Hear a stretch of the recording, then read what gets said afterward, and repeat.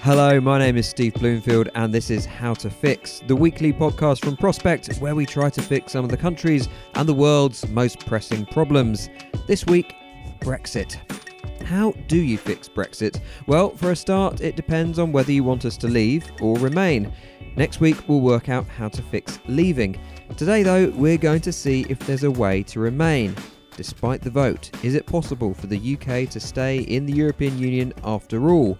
It is, and we'll explain how. We're going to hear from the Labour MP Alison McGovern and from Prospect's very own in-house Brexit expert Alex Dean.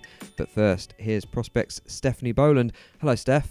Hi. Okay, now, this isn't just a ultra-Remainy, pie-in-the-sky, hopeful, surely there's a way we can stay, please, please, please, let it be so issue, is it? There really is actually a way we could possibly not leave the European Union. Well, that's what we're hoping to find out over the course of this podcast. I think one of the big problems we've got is there's two sides to this. There is the parliamentary procedure. Is there a way with all of the regulations in place to find either a loophole or a way of reversing our position? And then we have the big problem of public opinion. At the moment, there's little appetite in some quarters to really fight for Remain. And I think part of that is we did have a vote for leave just over a year ago. So one of the things we'll have to tackle is how do you move the public as you move the legislation? Well, exactly, that's the issue, isn't it? There is, at the moment, despite the occasional piece you might read or hear someone saying that they regret voting to leave, the polls haven't really moved. There's been an occasional poll that has suggested that more people now want to remain than leave, but nothing consistent, nothing over a sustained period of time, which has meant then that MPs are unwilling to push things further. And this is a difficult question for MPs who have to answer both to their own conscience and to their constituents. And on all sorts of issues, individual MPs feel a different tug on those two things. Some are way more likely to plough their own furrow, as it were. Others, particularly if they've got a very leave voting constituency, even if they voted Remain, feel beholden to that, and some would argue rightly so. Okay, we will dive into these issues in just a moment. Alex Dean will be joining us to go through all the different parts of the potential road to Remain. But first, Alison McGovern voted Remain, and unlike some of her colleagues in Parliament, she has no problem saying she would do the same with a vote to take place again today. As one of the founders of the Labour campaign for the single market, she's also gone further than her own front bench, which, at the moment, says Britain should leave both the single market and the customs union once the transition period is over. Steph headed over to the House of Commons to speak to Alison about how Britain could, after all, potentially end up remaining. In the end, public opinion is really, really important, but I think the general election in June demonstrated that out with an actual opportunity to vote and make an actual choice, most people are quite busy thinking about how to pay for next week's shopping, and they're probably actually not paying that much attention to all the detail of each and every step as we go. People need to realise that they're still able to make a choice. I think it was David Davis who said that a democracy that can't change its mind has ceased to be a democracy. And that's essentially what happened in June. People have been looking at Brexit. They were offered a choice by Theresa May. Do you want my version of Brexit, or do you want a more Labour way of doing this, essentially? And Labour gained on the Tories. We didn't win the election, but we gained on the Tories. So I think we have to remember that the public are really busy, keep trying to demonstrate that there's still a choice here, that we're in a negotiation. We don't know what the outcome's going to be.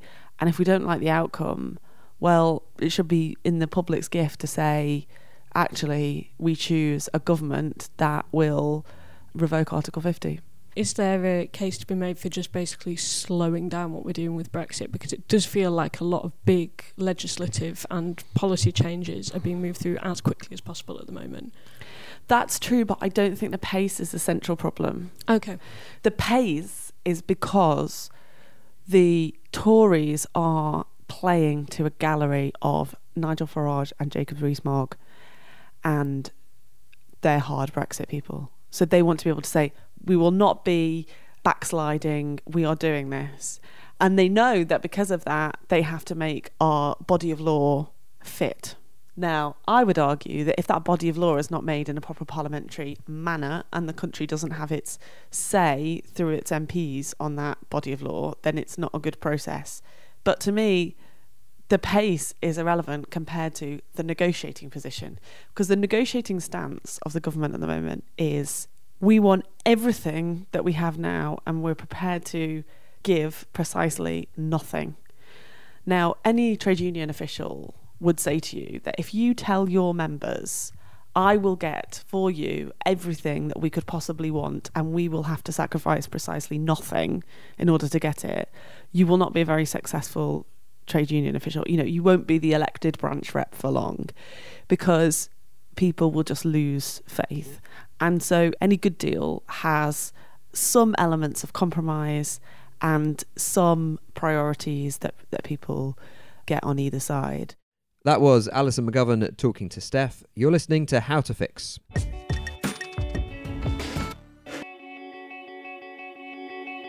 We're joined now by Prospect's Deputy Digital Editor and resident Brexit expert, Alex Dean. Hello, Alex. Hi, Steve. First of all, burning question from Steph.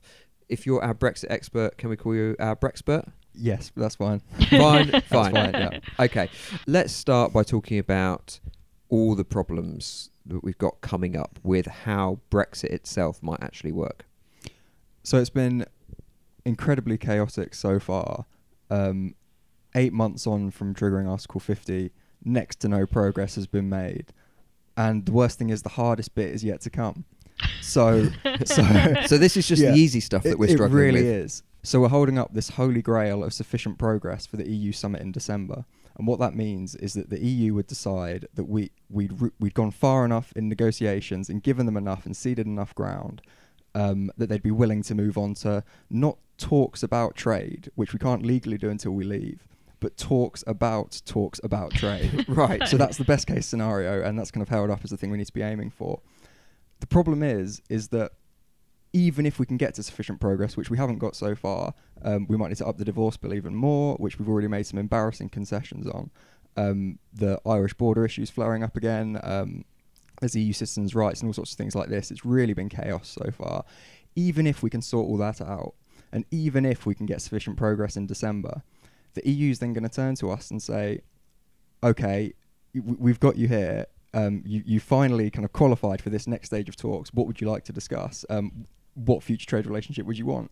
And we're all going to look around the room at one another, and kind of one half of the cabinet's going to look at the other half, and the other half's going to look back at the other half, and they're going to go, we don't know. So the coming months are going to be even more challenging than the months that we've already had, and that's saying something. So at the moment we don't have an answer to a question that we can only hope we get asked. Exactly that. What's astonishing is, as you just pointed out there, the problem here isn't the negotiation between Britain and the European Union. The problem is the negotiation between one half of the cabinet and the other half of the cabinet. That, you know, that's the issue here. Even on those first three things that you mentioned that we're supposed to be talking about now, what do we do about the Irish border, EU citizens' rights, and what's the divorce bill? How much are we going to have to pay or contribute over the coming years? Even those things haven't been agreed by the cabinet. And that's without even going to things like the European Court of Justice, on which the cabinet and the government and the party as a whole, and British politics as a whole is totally split down the middle.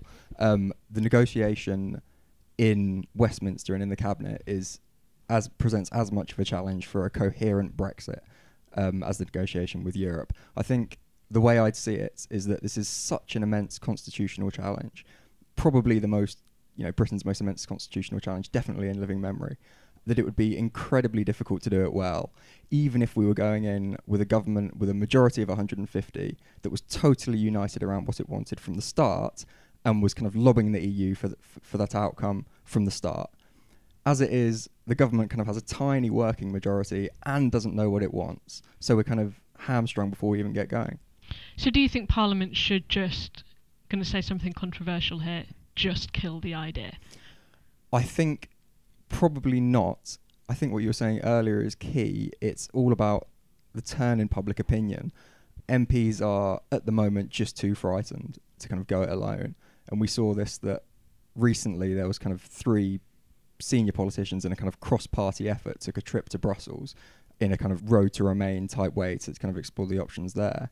And it was Andrew Adonis, Ken Clarke and Nick Clegg, all former politicians. No current politician is willing to kind of take that risk or be seen to be subverting the will of the people, is the phrase that's always used. The will of the people. It strikes me there are two issues here that could potentially leave the door open to remaining, and both of these are the fault of the Brexiteers. One is how we're negotiating. So the fact that the negotiations are so chaotic, we haven't even negotiated with ourselves yet, is causing problems and leading to a more likely no-deal scenario.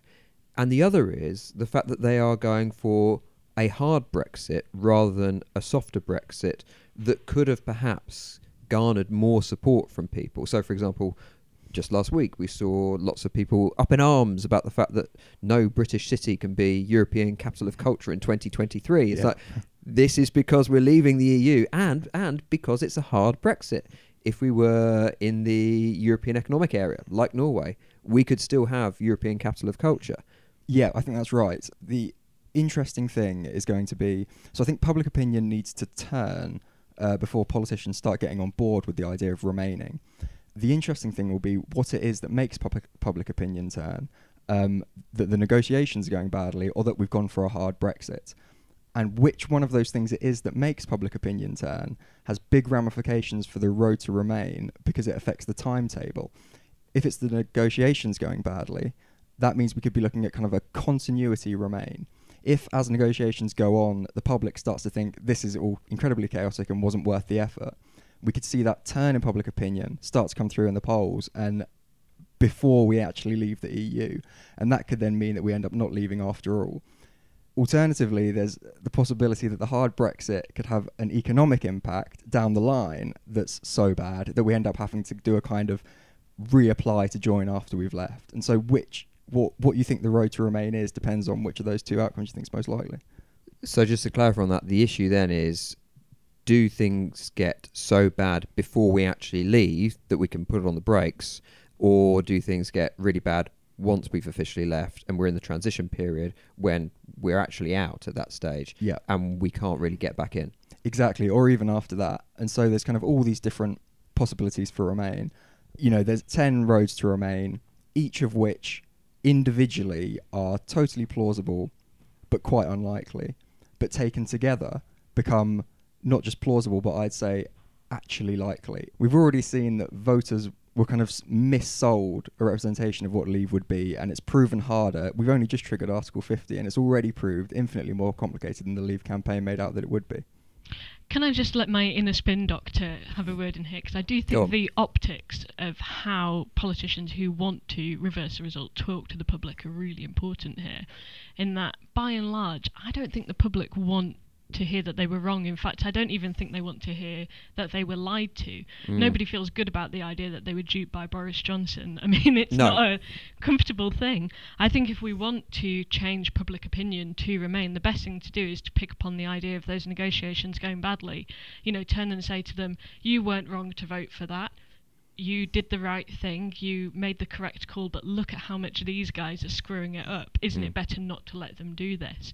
And I'm really suspicious of the fact nobody seems to be loudly making that case yet. It seems to me a very obvious open goal. It does, doesn't it? And it's part of the, well, we can get into the sort of the issues on the Labour front bench here, in that you've got Jeremy Corbyn and John McDonnell, who in their heart of hearts don't really mind that much that Britain is leaving the European Union.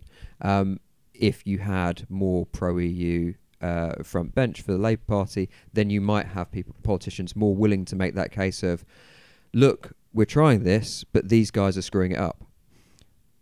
Yeah, I think that's right. I think on the Labour front bench, I think Diane Abbott is kind of genuinely in her intellectual DNA is a hardcore pro-European. It's not the same for Corbyn and McDonnell, who kind of have this old school left-wing objection to the European Union, which is that it's constraining kind of intervention in the economy in the way they'd like to do it. Certainly you can make the case, I think it's probably a convincing case, that the road to Remain would be a hell of a lot easier and nicer and kind of smoother if we had an opposition that was pushing hard for it. Let's talk about the mechanics, how this actually works. Let's say the talks break down and David Davis comes back from Brussels and says, we're not going to have a deal, that's that. What happens then in the Road to Remain scenario? Right, so this is kind of the paradox at the heart of the Brexit process, which is that the absolute worst outcome imaginable for a hardcore Remainer is a no-deal Brexit, a breakdown in talks, and we kind of crash out onto WTO terms and it's all chaos. That's the worst. That's exactly the kind of situation Remainers were warning about in the referendum campaign of 2016, saying don't vote Brexit or this kind of thing will happen. So they don't want that. But the thing is that in a sense, a Remain outcome is most likely if the process becomes such chaos that everyone decides it's just not worth it. So you've got this bizarre situation where some Remainers are hoping for the chaos that they warned about in order to bring about the result that they want. But then what happens if that chaos happens? Talk us through how we get from David Davis coming back without a piece of paper to wave in the air saying there's no deal. So at the moment, there's this talk of MPs having... It's complicated and the government's kind of trying to wriggle out of it, but basically MPs are going to have a vote on the final Brexit deal that the government returns with. That's kind of plan A. Yeah. And there's, a huge discussion about is that going to be a meaningful vote? Is it, and what are the options here? And what happens if they vote it down? Does that mean we just does that mean we crash out with no deal? Does that mean we remain after all? And all this kind of thing. The situation you've just described is linked but slightly different. And it's a situation where if talks break down and Davis returns with no deal, that puts Parliament in an incredibly difficult position of having a choice of voting for no deal or no deal. Well, in fact, do they even have a vote? Because as far as we know, they've said there'll be a vote on the deal. Right. And they get to decide whether you have this deal or not. But if there's no deal, is there even a vote? Or do we just sort of sleepwalk into it? Right. So I agree it would be total chaos and the situation couldn't hold. And I think that would basically precipitate a general election. Fine. Alex okay. tempting fate here. That's Okay. making me nervous. If then, let's take this through step by step. If there's a general election, what does that lead to? Do you have to have a situation where, the Tories say we'll renegotiate with a new team, where Labour say we'll renegotiate with our team, or does either party, one would suspect the Labour Party, say if you vote for us we won't do Brexit? All options there are plausible. And that sounds like maybe a bad thing for the Road to Remain, but I think it's a good thing. I think so much uncertainty in the system makes, the unexpected can happen. I think, one uncertainty is whether, May would stand again or whether they'd kick her out and it would be someone else leading the Tories in the election. But basically the key step is that the key question would be what platform Labour chose to campaign on. I think it's pretty much inconceivable that the Tories would ever campaign on a Remain platform. No, yeah. But Labour might, or at the very least would campaign. Right now, the Labour's position is substantially softer than the Tories on things like continued membership of the Customs Union, at least for the transitional period. I think what's interesting here is at the moment, Jeremy Corbyn is doing a fairly good job of triangulating on this, right? In that the challenge for Labour is always, can you combine your liberal metropolitan, roughly Remainy vote with your working class northern, roughly Levy vote? Those are kind of generalisations, but part of what's in play. Yeah. If we get to a point where we have no deal and things look really bad, is Corbyn or whoever's leading the Labour Party, probably Jeremy Corbyn, going to be able to come out and go, hey, come with me against a Tory version of Brexit? If you think that's enough to unite the two traditional kind of tense components of the Labour Party, maybe it would work. It could work, particularly if he then says, look, this hasn't worked, we will renegotiate, and whatever deal we get, we will put to you, the British people, because you voted to leave, but you didn't vote on what the final destination was, we'll give you a vote on that final destination. Right, and I think that would... So that's the second referendum option, which is quite popular in the kind of hardcore Remain camp, because I think there's understandably the view that it's a bit dodgy to go against the result of the first referendum without a second referendum to cancel it out. Yeah. I think if you add in the point that Steph just made about campaigning not just against Brexit, or not against Brexit at all, but against a Tory version of Brexit, we could see that Corbyn, who, despite what he says, actually can spin with the best of them, would be able to spin his way out of the accusation that he was subverting the will of the people. He'd plausibly be able to say, we're just throwing it back into a second referendum. We're asking the people again. We're doing anything but subverting the will of the people. We're actually, taking the pulse again. Then I guess the next step would be if Labour wins, there's a lot of ifs in this, but if Labour wins, then there's a second referendum. And, public opinion has turned, as we were discussing earlier, because, for example, negotiations are chaotic. The economy is beginning to turn. It doesn't like the uncertainty. A few of the older Leave voters are no longer with us. So there's kind of a demographic shift. It was only a 48-52 thing. Last time it was a close run thing. I can imagine, Remain's just squeaking over the line. This is all very well, us here in the UK having this debate about, can we decide to remain in the end, how that would work and so on. The question is, though, will Europe accept us? Because we have triggered Article 50. Now, you and I have spoken to John Carr, the man who wrote Article 50, who's quite clear that we can revoke it. Can we? Because there is a bit of a legal grey issue here. And then there is also the problem of time.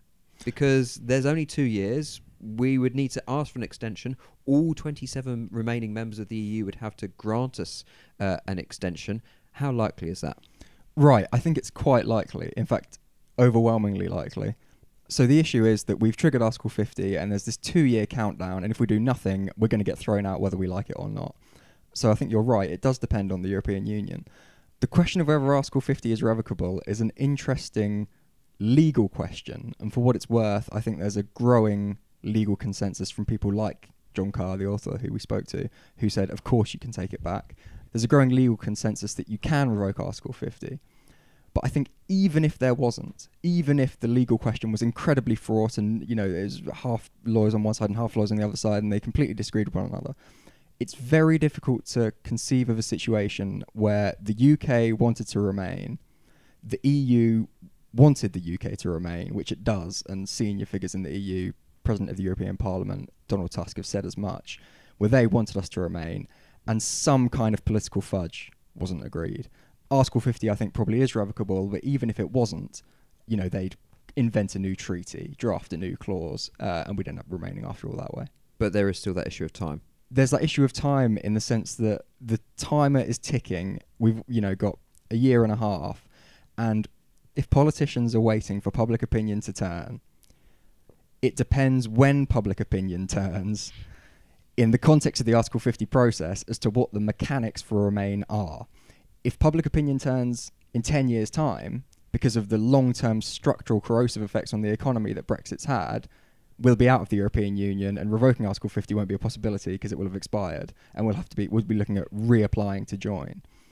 If, on the other hand, public opinion turns soon, we're looking at either revoking Article 50 before the 2-year countdown expires or possibly extending it. The EU, again, would have to agree to extend it with us. There's a debate about how likely that is. I think it's probably quite likely for the same reasons. They want us to remain in the end.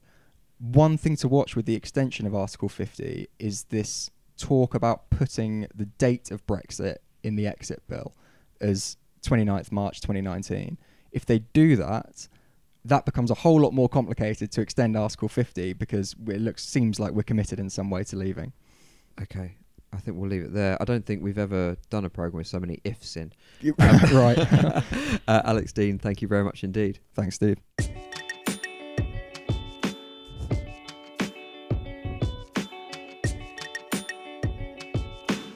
So, Steph, I hesitate to say, have we fixed it? But I think we've at least explored some of the permutations there. I think, with the caveat that there were more ifs than a Kipling poem, Mm-hmm. I think we have a route, or one of several possible routes, that Alex has signposted there. I'm speaking very slowly because I'm very uncertain about all of the details. But as Alex put it, actually that uncertainty does not necessarily work against Remain. No. So it is possible to remain, but lots of different things have to happen. Although, as Alex was saying, actually some of those things are far more likely now than they were a year ago. And lots of things have to happen on the way to whatever outcome. I think when we think about Leave and Remain, Remain is one thing and Leave encompasses a whole number of different potential endpoints, and we have to think about those grey areas as well, which is the task for next week, right? Indeed. We'll come on to next week in just a moment, but I just have one question for you about the Labour Party. There have been a number of interviews with Labour front benchers. There's one with Emily Thornberry at the weekend where she talked about, well, look, if public opinion changes, then maybe we'll have to reflect that. There was something with Angela Rayner 2 or 3 months ago saying the same sort of thing, where you got the sense what they were saying was, look, I want to remain, but I don't want to tell people we should remain. I'm waiting for them to tell me they want to remain, then I'll push for it. It comes back exactly to this thing of the two halves of the Labour Party. If the Northern vote, Labour's primarily working class vote, Labour's vote in Leave constituencies showed a sign of changing their minds. I don't think there is anything holding back the Labour front bench to changing their minds. I think Corbyn, even though he is a long-term Eurosceptic, even though to my mind his idea of international solidarity is to do with anti-imperialism before it's to do with things like NATO and the EU, I think even he, if he saw public opinion changing, he's made it very clear that he would be open to changing the direction of the party. After all, the main thing that the Corbyn leadership is about is directly reflecting the will of the membership. If it's shown that the will of the membership is for this, there is a chance that Labour will shift its public stance even further. Okay, as you pointed out, next week we will be working out how to fix Leave, and we'll see if we can do a better job of it than David Davis. That is it for How to Fix. My thanks to Alison McGovern, Alex Dean, and of course Steph Boland. How to Fix was recorded and edited by Jesse James and Matt Hill at Rethink Audio here in the heart of Westminster. For further reading, go to prospectmagazine.co.uk/howtofix. One of the things we'll put up there is our very own Road to Remain. If you liked what you heard, do us a favour and rate us on iTunes. It really does help. I'm Steve Bloomfield. That was How to Fix. Thank you very much for listening. Goodbye.